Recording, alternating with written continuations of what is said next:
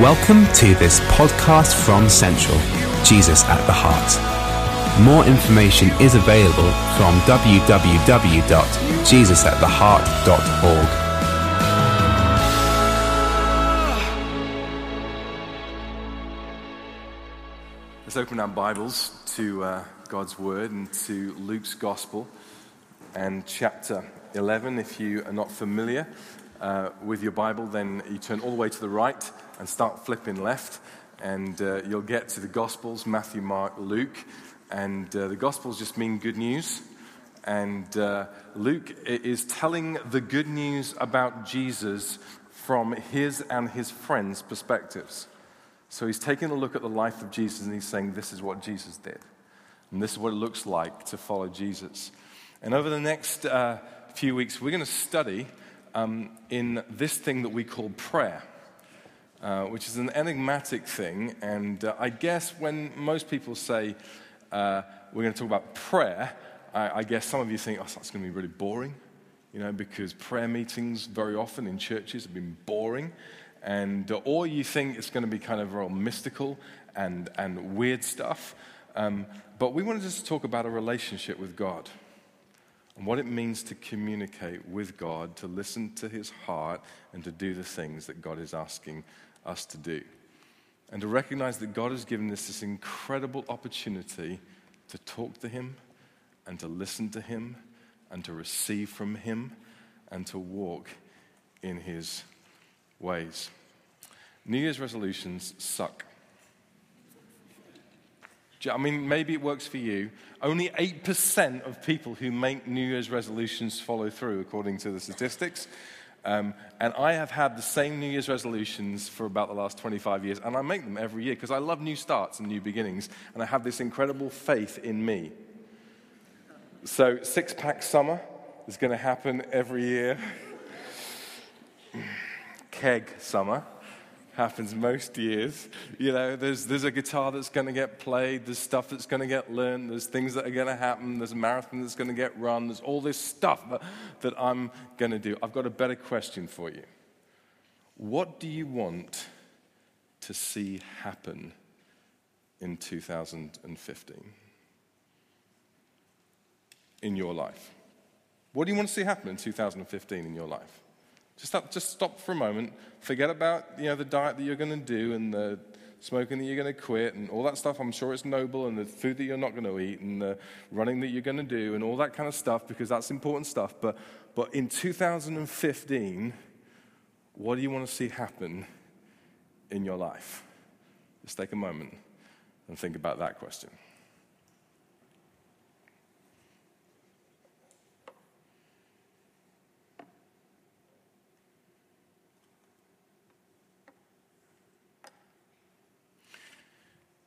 And here's what I want to assert. I want to assert that God has a New Year's resolution for you. I want to assert that God has a New Year's resolution for your life. And it goes something like this. I want to get to know you. And I want you to get to know me. And I want the knowing of me to become the filter and the lens through which you make every decision, take every step, build every relationship in 2015. I want to get to know you, and I want you to know me. I mean, I've lived long enough now to be able to use the phrase, I've lived long enough now. I never thought I'd ever say that. I've lived long enough now. I've lived long enough now to know that although I do want stuff, there's stuff I still want. And if I was really honest, there's some nice things I'd quite like to have in 2015. There's some good relationships I'd like to build in 2015. Some places I want to go in 2015.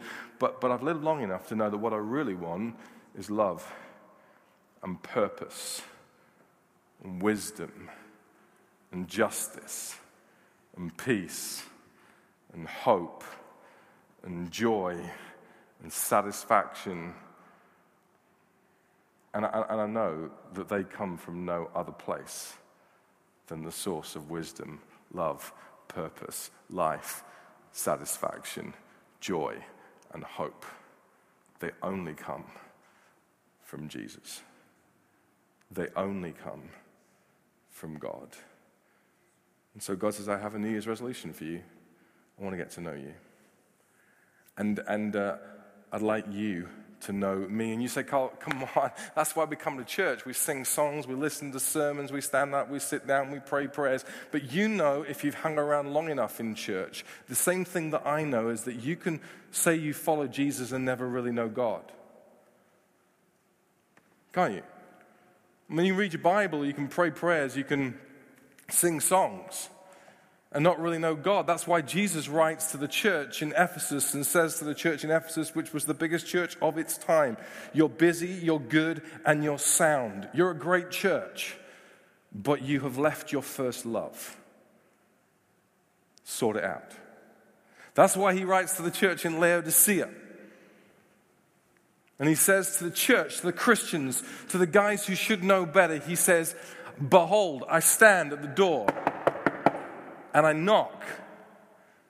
And you say, hang on, these are the Christians. Why are you outside, Jesus? Why are you knocking? And if you open the door, I'll come in and eat with you and you with me. You can say you follow Jesus and never really know God. And God says, I have a New Year's resolution for you. How about we get to know each other?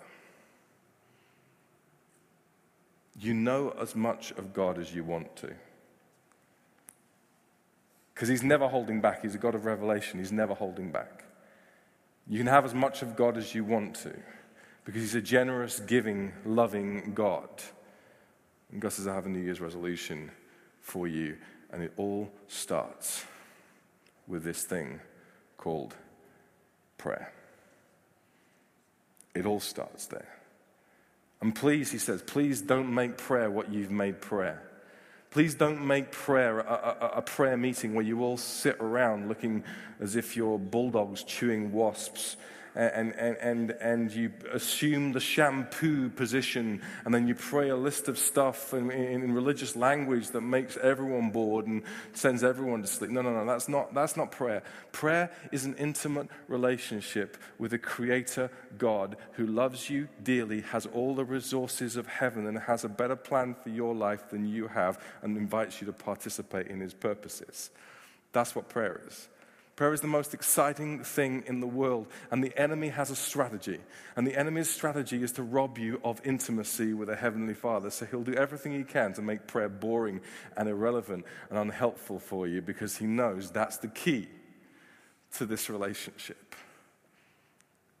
And so the disciples come. Let's take a look. I knew we'd get to the passage of Scripture. Let's look at Luke's Gospel in chapter 11. Jesus has just been explaining to his disciples this incredible thing that you can run around.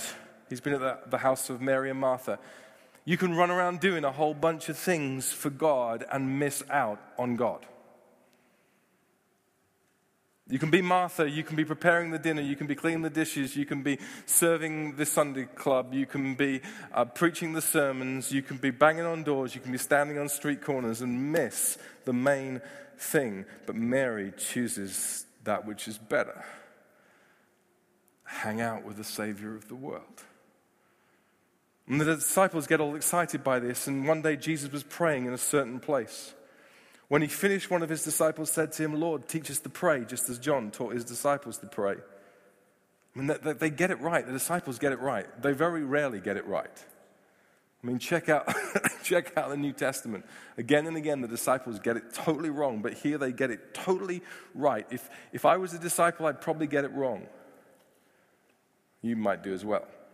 If you had one chance to ask the Savior of the world to teach you something, what would you ask? I mean, I think I would ask for miracles.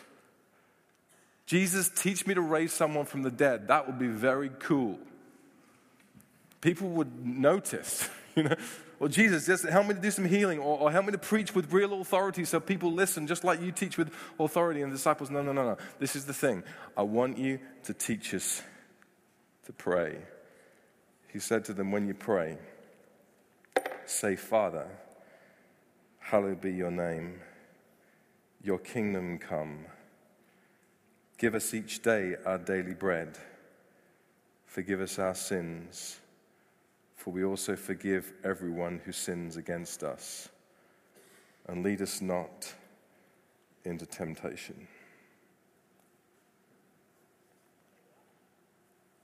Isn't it a weird thing that even in this kind of post-Christendom, post-everything, post-God nation, almost everybody at some stage in their life prays? Isn't that weird?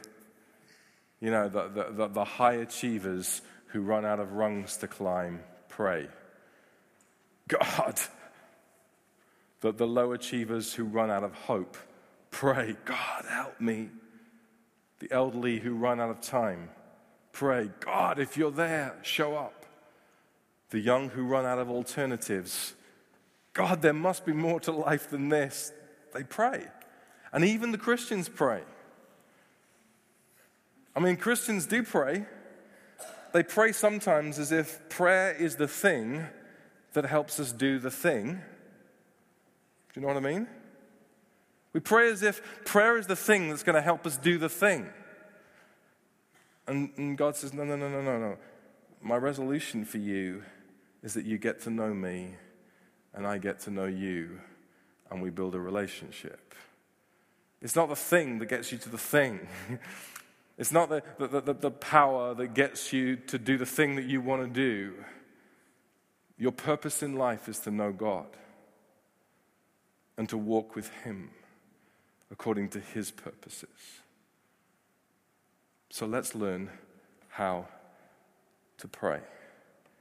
Jesus says, when you pray, say, Father. Jesus says, guys, if you're going to learn to pray, I need to give you an insight into what's really going on here. There is a God in heaven that you get to call Dad. Just stop for a second. There is a God in heaven that you get to call Dad. I mean, forget for a moment how many followers you have on Twitter or friends you have on Facebook or stalkers you have on Instagram. Whatever the whole thing is, forget all that for a second. You have direct dial access 24/7 to the King of Kings and the Lord of Lords, the creator of the universe, who is your dad. Hashtag, how cool is that? Why would you not take advantage of that? Jesus said, when you pray, almost forget the rest. When you pray, Father. This God who created all things by the power of His breath, who holds the whole of this world in the palm of His hand and keeps it going and sustains it, who created you with purpose in His image, who parted the sea, who provided incredible things throughout history. This God, whose name is El Shaddai, the Lord Almighty, whose name is El Elyon, God Most High, whose name is Jehovah Sabaoth, Lord of the angel armies, who does not change, He's immutable, who can be everywhere, He's omnipresent, who is all-powerful, He's omnipotent, who never changes, He's immutable. He is incredible, is your papa, your daddy, your dad. That's so cool. In 2015, there is nothing coming down the road at you that compares to that. There's just nothing. There's nothing coming down the road towards you that compares to that. That you have a dad who has your back, who can do all things, who loves you perfectly, who will always care for you, who can provide anything that you need, and is always working good for His kids. That's what the scriptures say. And you say, Carl, I don't feel like good right now. Well, that's because it's not done yet. Because the dad is always working good stuff. Jesus says, when you pray, pray to a heavenly Father who's your dad. Oh, he's got all the power, and he's got all the wisdom, and he's got all the authority, and he can do anything. And right now, he is conscious, active head over all things. It may look like the world is in chaos, but Jesus is still on the throne. That's what the scriptures say. And he's your dad. So why wouldn't you, if this is possible, turn the TV off just an hour earlier and download your day to him? Really? Why wouldn't you, if this is true, get up just half hour earlier in the morning? I mean, I know the duvet's warm and it's cold out there and it's dark. But why wouldn't you get up a half hour earlier and just prioritize him at the start of your day? Why wouldn't you pray as you walk and as you talk with your eyes open? Because he's not limited to those close your eye, sprinkle up your face times when you're he's here, he's there, he knows. You have a dad who's in heaven. And then Jesus says, and what happens when you begin to understand that you have a dad who perfectly loves you and completely understands you and has a better plan for your life than the plan that you currently have for your life? When you begin to understand that, then you get to pray, your kingdom come, your will be done on earth as it is in heaven. Because then, when you understand that you're a child of the Father, you can get about the Father's business. And the Father's business is the restoration of all things. The Father's business is what is true in heaven becomes true on earth. The Father's business is the kingdom, the kingship of Jesus, his authority, his perfect reign and rule becomes possible not just one day, but right now. That's a bit weird. When you begin to understand some of the prophetic writings in the scripture, you begin to understand how absolutely incredible that is. But one day there is going to be a society where there is no more pain and no more sorrow and no more death and no more dying. There's going to be a society where there is no more abuse, where there is no more addiction, where there is no more separation, where there is no more divorce, but he will turn the hearts of the fathers to the children. There is going to be a society where there are no more homeless people, where there's no more poverty, where there is no more hunger and no more starvation, because everything that is incompatible with the perfect will of Jesus is banished from this kingdom. There's going to be a society when there is no more racism and no more sexism, when no one will be judged on the color of their skin or the size of their dress or the way in which they look, because he will be the judge. And Jesus says you have the opportunity, because you're your Father's kids, to pray the kingdom of God now. And yes, it'll be opposed, but the kingdom of God now, and become the answer to some of your prayers. To posture yourself in such a way that you say, God, I'm not just abdicating responsibility for the prayers that I pray, but I'm indicating availability for every prayer that I pray. So if you want to send me, I'll go. If you want to use me, I'll be used. If you want to call me, I'm up for it. Because primarily, I'm a son or a daughter of the King. And here's the thing. If you get there is a dad in heaven who loves you, and you get that you get to participate in his purposes for this world, it will change your perspective about everything else you do and think in 2015. It just will. And Jesus says, if you get that, you know that you have the opportunity to pray, give me this day my daily bread. You have the opportunity to pray, keep me from temptation. You have the opportunity to pray, forgive me my sin as I forgive others, because you begin to think and act on a different plane, because you're children of the Father and you have an opportunity that nobody else has. So you say, God, I have decided that I'm going to build in a different way and I'm going to live a different economy. I'm not going to seek my kingdom and my righteousness. I'm going to seek your kingdom and your righteousness, and I'm going to trust that you got my back.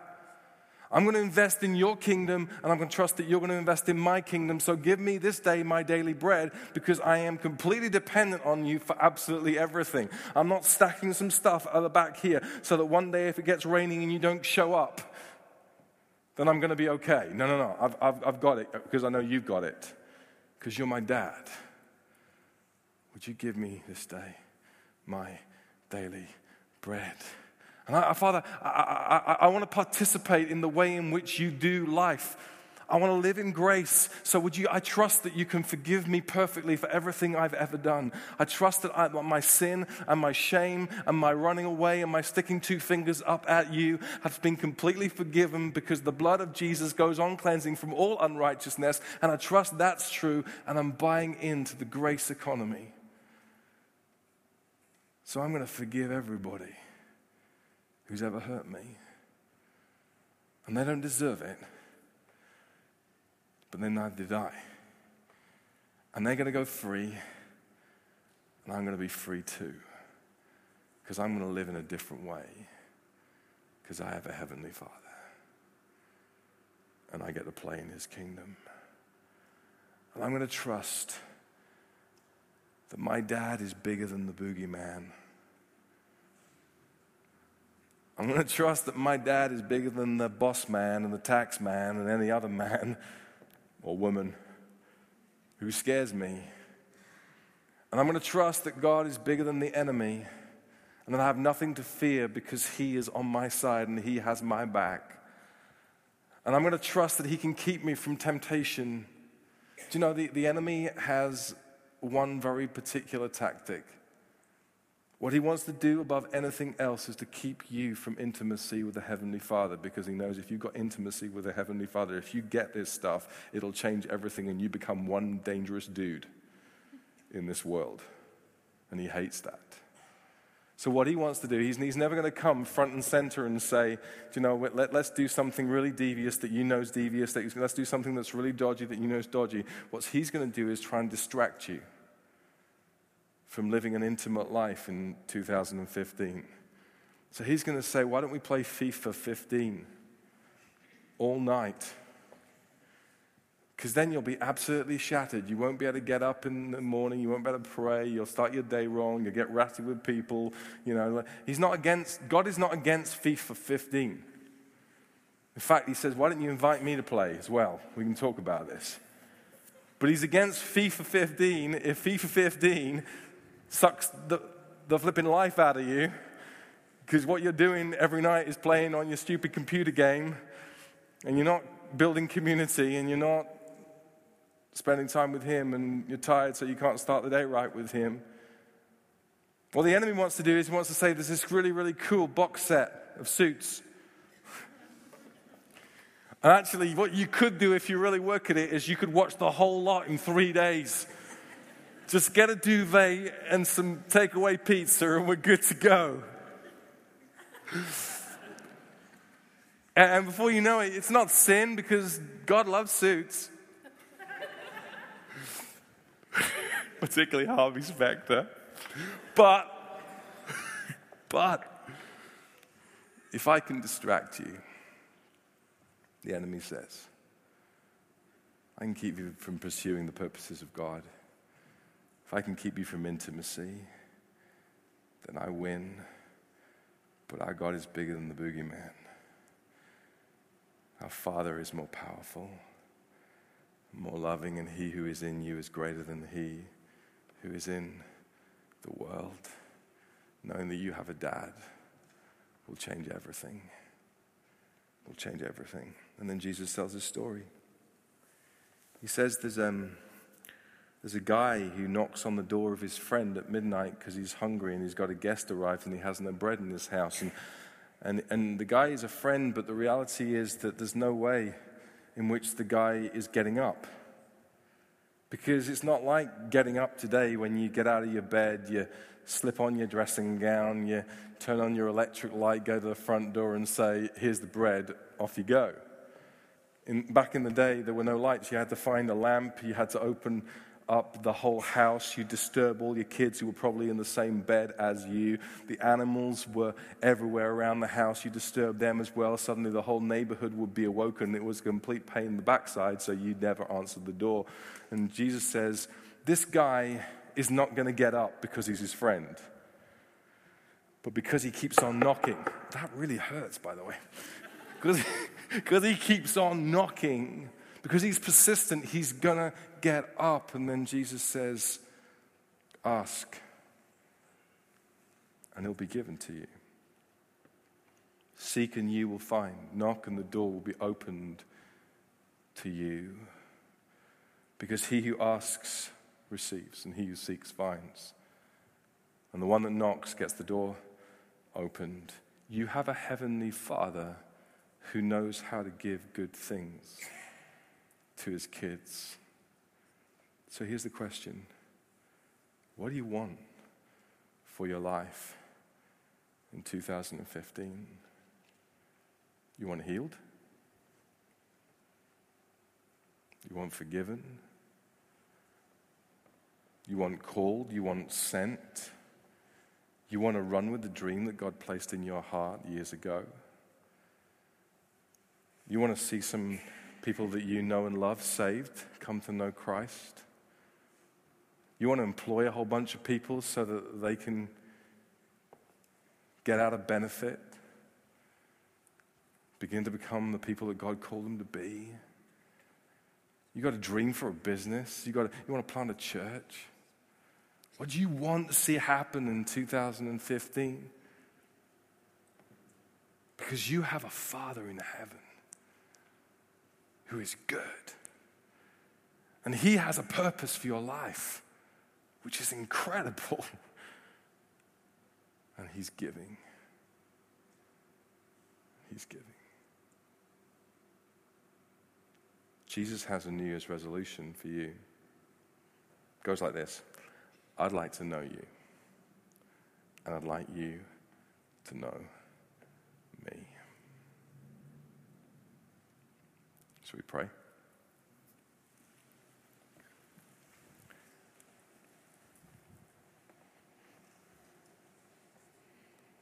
Let me just take a moment in the quietness. Maybe just one or two here who are saying, do you know what? I don't think I've ever really known God in a meaningful way. Do you know, Christians talk a lot about a relationship with Jesus, and it's a weird thing to talk about a relationship with Jesus, because we have relationships with a whole bunch of different things in this world, don't we? I have a relationship with food, and I have a relationship with Arsenal Football Club, and I have a relationship with my wife, and I have a relationship with Jesus, and they're not all the same thing. But we talk about them as if they are the same thing. A relationship with Jesus is everything. He made you. He died for you. He heals you and forgives you and walks with you and talks to you. He's the best friend you could ever have, and he's the Lord of the universe. And for the believer, your life is indivisibly connected to the Savior of the world. Maybe just in the quietness, you want to say to God, I want to know you. I want to know you. I don't want to be lukewarm. I want to know you. Maybe for the first time, I want to know you.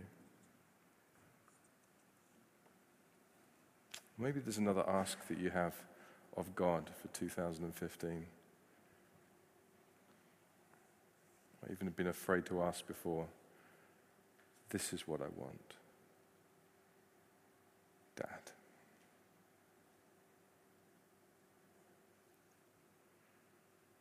Ask him. Ask big. Ask persistently. Ask audaciously. Ask him.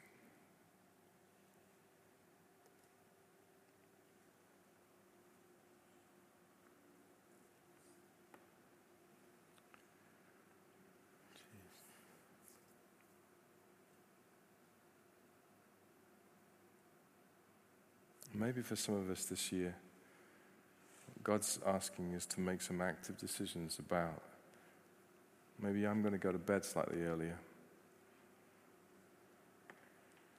Maybe I'm going to get up slightly earlier. Maybe I'm going to walk through this world with my eyes open and invite you into everything I do. Make my life a prayer.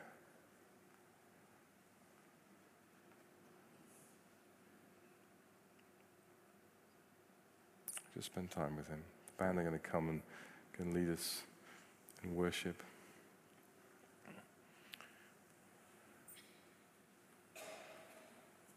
You know, the start of the year, there's no better time, really there's no better time than to recommit yourself to knowing God. So we're going to spend some time just worshiping, and if as I've been speaking, you've known the nudge of another voice, that's the voice of God. We have this audacious belief that God speaks when the Word of God is opened up, and there's definitely a sense in which it doesn't really matter whether the preacher was good or bad. God's going to speak when his Word is opened. So if God's been speaking to you, if God's been nudging you and provoking you, here is an opportunity just to do some business with the Creator of the universe, Dad. And just to respond to him and say, I'm in. I want to know you. I want to serve you. I want to pursue you with everything I've got. When I sing, Jesus, there is none like you, it's not just a momentary thing. I want this to be this is my mantra for 2:15. Jesus, there is none like you. No one else can satisfy. So if that's you and you'd love someone just to pray with you around that, then our prayer team will be all the way down the side. As we stand and worship, just go and join them. They're not going to counsel you or ask you what your issues are. We've all got issues. They're just going to say, Holy Spirit, would you come and just bless? Would you heal? Would you encourage? Would you transform? Would you bless? Would you bring courage into this person's heart and life? Would you do your thing?